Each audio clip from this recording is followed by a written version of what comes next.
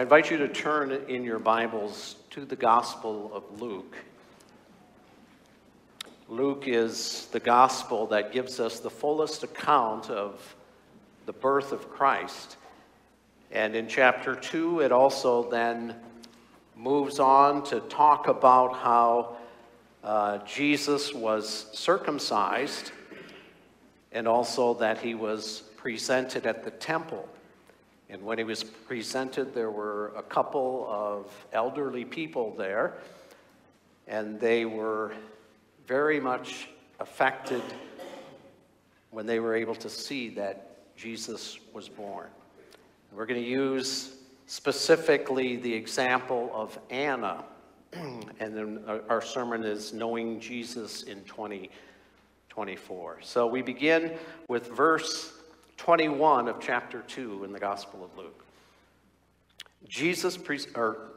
And at the end of 8 days, when he was circumcised, he was called Jesus, the name given by the angel before he was conceived in the womb. And when the time came for their purification according to the law of Moses, they brought him up to Jerusalem to present him to the Lord. As it is written in the law of the Lord, every male who first opens the womb shall be called holy to the Lord, and to offer a sacrifice according to what is said in the law of the Lord, a pair of turtle doves or 2 young pigeons. Now there was a man in Jerusalem whose name was Simeon, and this man was righteous and devout, waiting for the consolation of Israel, and the Holy Spirit was upon him. And it had been revealed to him by the Holy Spirit that he would not see death before he had seen the Lord's Christ. And he came to the Spirit into the temple,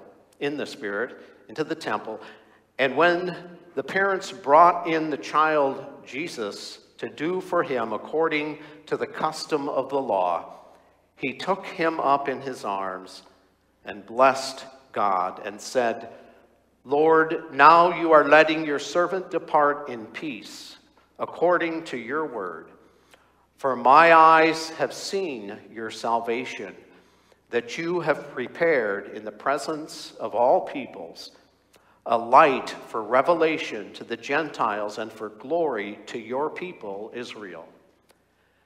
And his father and his mother marveled at what was said about him.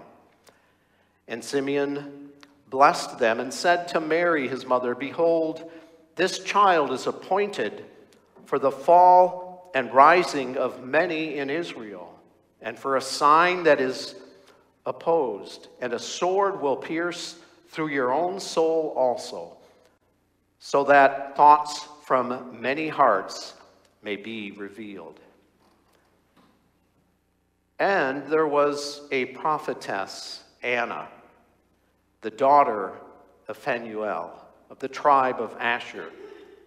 She was advanced in years, having lived with her husband 7 years from when she was a virgin, and then as a widow until she was 84. She did not depart from the temple, worshiping with fasting and prayer night and day. And coming up at that very hour, she began to give thanks to God and to speak of him to all who were waiting for the redemption of Jerusalem. And when they had performed everything according to the law of the Lord, they returned into Galilee to their own town of Nazareth. And the child grew and became strong, filled with wisdom, and the favor of God was upon him. This is the word of the Lord. Thanks be to God.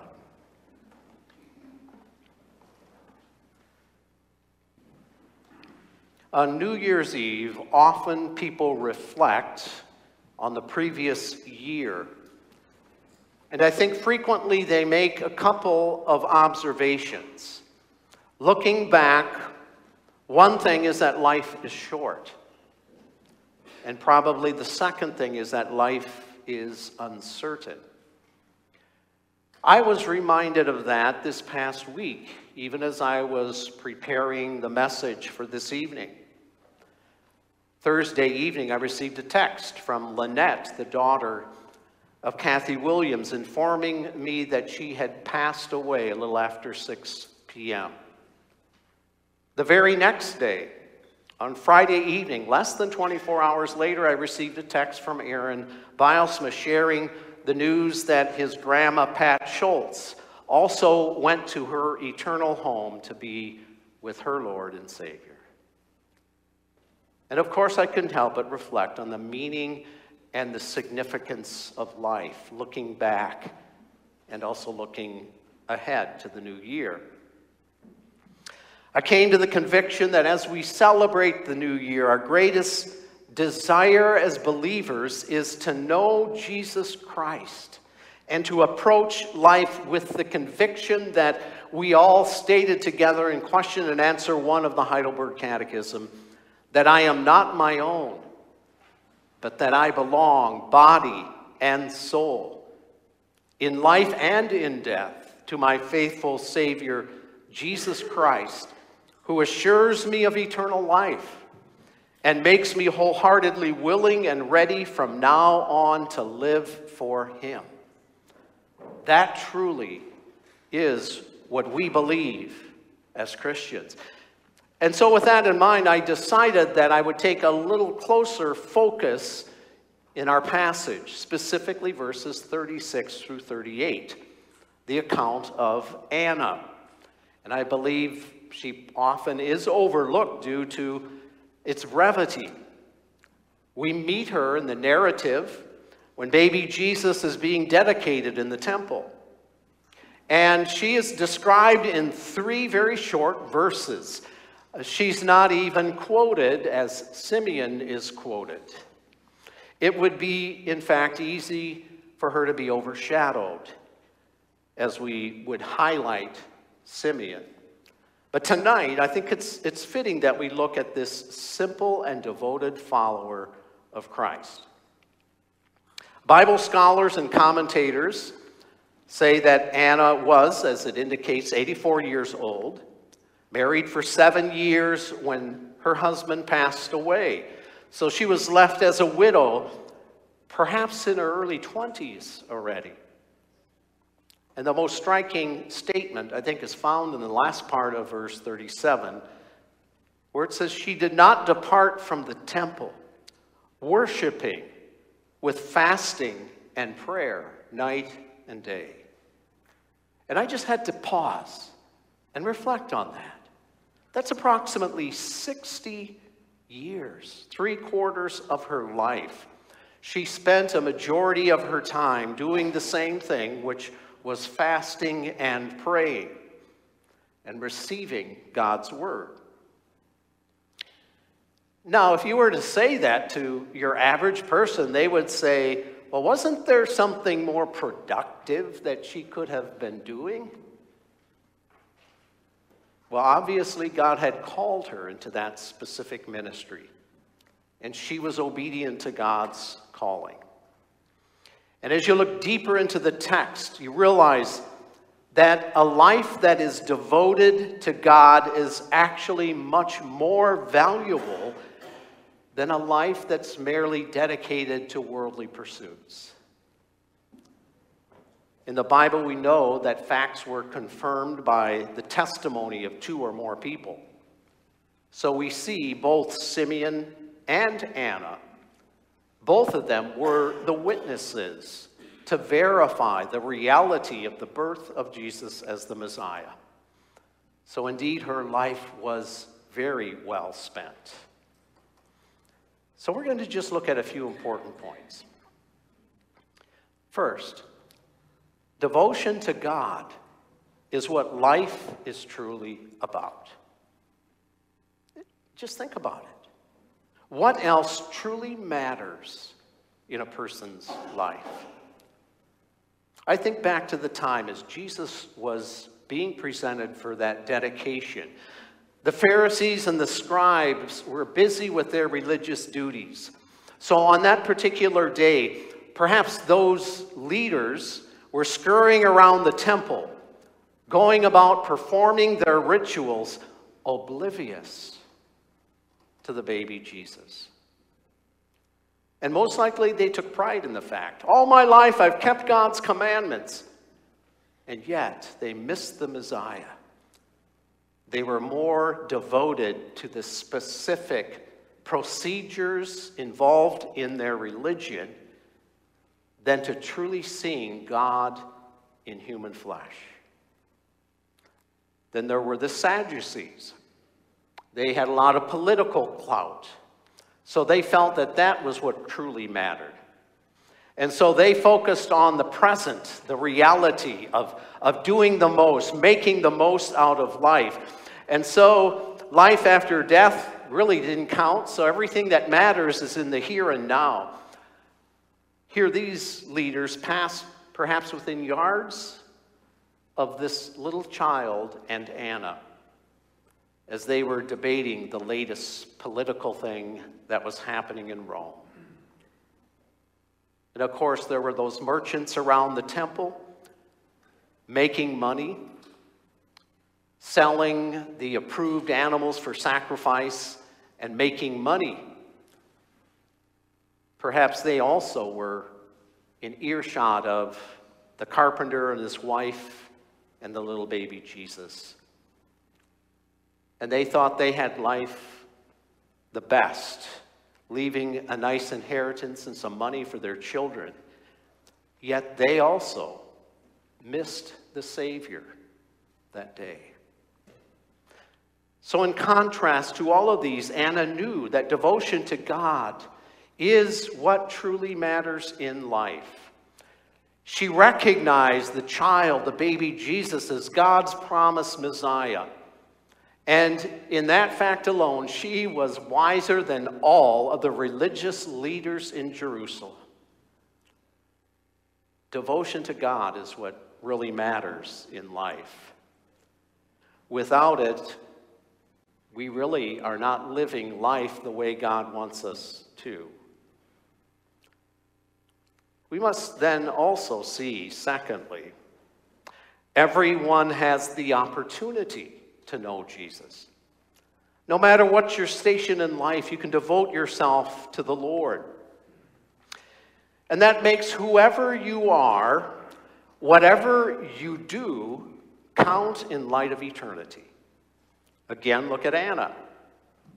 In that time, she had a lot of things that were against her. She was a woman. There was a fair amount of discrimination back then.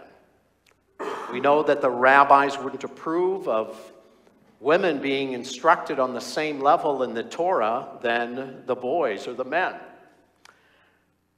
In fact, they regarded their minds as not quite appropriate or adaptive to that kind of investigation, according to Alfred Endersheim, Sketches of Jewish Social Life.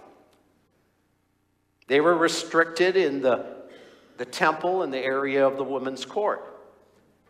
They couldn't come in when there were ceremonies that were being performed. And according to the historian Josephus, women and slaves were not allowed to give evidence within a court of law. And yet the Lord includes Anna's testimony in Scripture. God is not a respecter of someone's influence on a worldly perspective. He's pleased with those who are devoted to him. She was a widow. It says she was widowed at an early age. She could have been bitter against God, saying, "Why, God, did you put me in this situation?" She could have complained of the fact that her best friend and confidant was taken away from her. She didn't have a lot of opportunities either in that culture as a widow. Often they were taken advantage of. So no doubt she experienced difficulties in her life, and yet she did not turn her back on God. In Psalm 68, verse 5, it says that God has a special concern for orphans and for widows. A father of the fatherless, a judge for the widows is God in his holy habitation. So Anna took refuge under God's protective care, and that drove her deeper in her devotion to him. Anna was also elderly. Now, of course, in our society, we can see that sometimes elderly are not respected on the level that they should be. Sometimes they're subject to certain kinds of abuse with salespeople, those with scams. Sometimes people think, well, they can't take care of themselves. But God does not view elderly from that perspective, and neither should we. In Psalm 116, it says, one who is older and devoted to God, that their death is precious in his sight. So the point is, no matter what your position, no matter what your station, male or female, young or old, rich or poor, you have the opportunity to know and to be devoted to Jesus. Third, devotion to God may take many different forms, yet it usually involves three things: worship, witness, and waiting. So devotion to God requires worship. Now we need to admit up front, Anna most likely did not live in the temple. It says that she was there day and night. The word that's translated in the original language said she was serving. So it had this whole idea or nuance of worshipful service dedicated to God. We're told specifically that it took the form of fasting and prayer. And that was common in the Jewish culture. A fast would often last from sunrise to sunset, sometimes a bit longer. It was often done on the Day of Atonement, or it was done in times of personal distress or national distress. Anna's worship also took the form of prayer. He enabled her to take large blocks of time to be a prayer warrior. It was an essential part of her ministry. She would intercede on the behalf of others and also give praise and thanks to God. She would seek God and commune with him. So we see her ministry in worship through fasting and prayer. That was her specific gift. But I want to encourage each one of you as well to be intentional as you also worship, as you have your personal devotions, as you spend time with the Lord. Make sure that you do that every day. Read his word. Meditate, reflect, even sing songs of praise. And definitely pray. So devotion involves worship. It also involves a witness. In verse 38, Anna couldn't keep it to herself. It says, and coming up at that very hour, she began to give thanks to God and to speak of him to all who were waiting for the redemption of Jerusalem. Basically, what that tells me is if your cup is full to the brim, it's going to overflow. It's going to spill out to others. If your heart is full of gratitude and thankfulness to God who sent his Son to save you from your sin, people around you will know about it. You can't hide it. I know sometimes people say, well, I'm just shy and I don't really talk about it. People can see it because I live out my faith. Now that's true, but I think a very important part of our Christian witness is also talking about it, sharing with others what truly is important to us. Because we talk about the things that we love and care for. Have you ever been around a Raiders fanatic? That's all they can talk about. Did you see the game last night? Or have you been around someone who's in love, just freshly fallen in love, what do they talk about? We talk about what is special to us. So when we have those opportunities, we need to share what truly is important to us, our Savior, Jesus Christ. The reason Anna was pouring forth her witness about the Lord Jesus was because she spent time with him. She knew him. She had private devotion. Devotion to God involves waiting. Not only Simeon and Anna, but others also, we were told in chapter 2, verse 25 and 28, were looking for the redemption of Jerusalem. That means they were aware of the fact that the Messiah was coming, and they were looking for his presence. It wasn't just something of a nationalistic perspective, but from a spiritual perspective. It spoke of the people's desire to acknowledge God's redemption, which he had promised many years in the coming Messiah, and now was bringing to fruition for his people. Theologian J.C. Ryle observes that these people lived in what would be considered a wicked city, and yet they were not carried away by the flood of worldliness and self-righteousness around them. They were not infected by the carnal expectations of a worldly Messiah in which many of the Jews indulged. They lived in the faith of their patriarchs and their prophets, that the coming Redeemer would bring a time of holiness and righteousness, and that his principal victory would be over sin and the devil. So devotion to God is also devotion to Jesus Christ. Anna was devoted to God. The instant that she saw the baby Jesus, she thanked God. And she began to speak of Jesus to all the people around them who were looking for the redemption of Jerusalem. We need to remember that as well. God the Son and God the Father are joined together. They're the same. They both make up the triune God.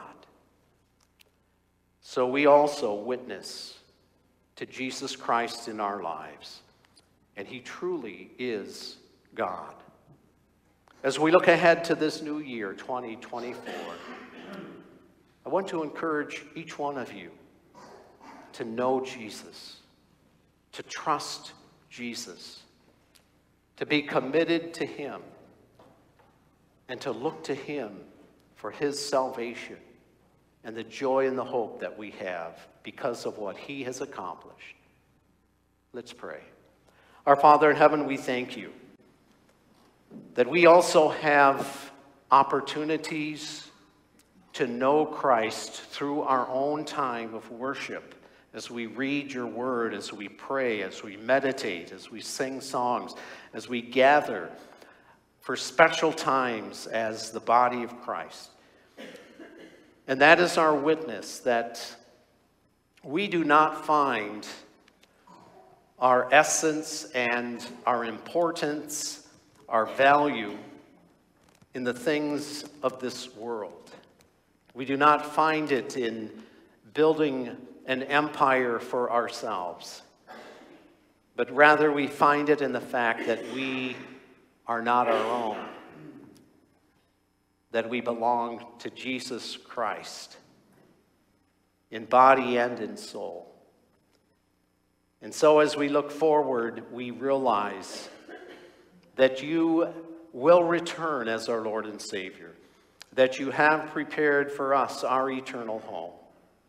And even though life is short and unpredictable, we can move forward in confidence, joyful in the fact that Jesus Christ has already won the victory over sin and evil and death. And so, Lord, as we, your people, move forward in our journey of life, we pray that we would be faithful and devoted, that we would also desire to be present and to share the joy of our faith with others. For we ask this in Jesus' name. Amen.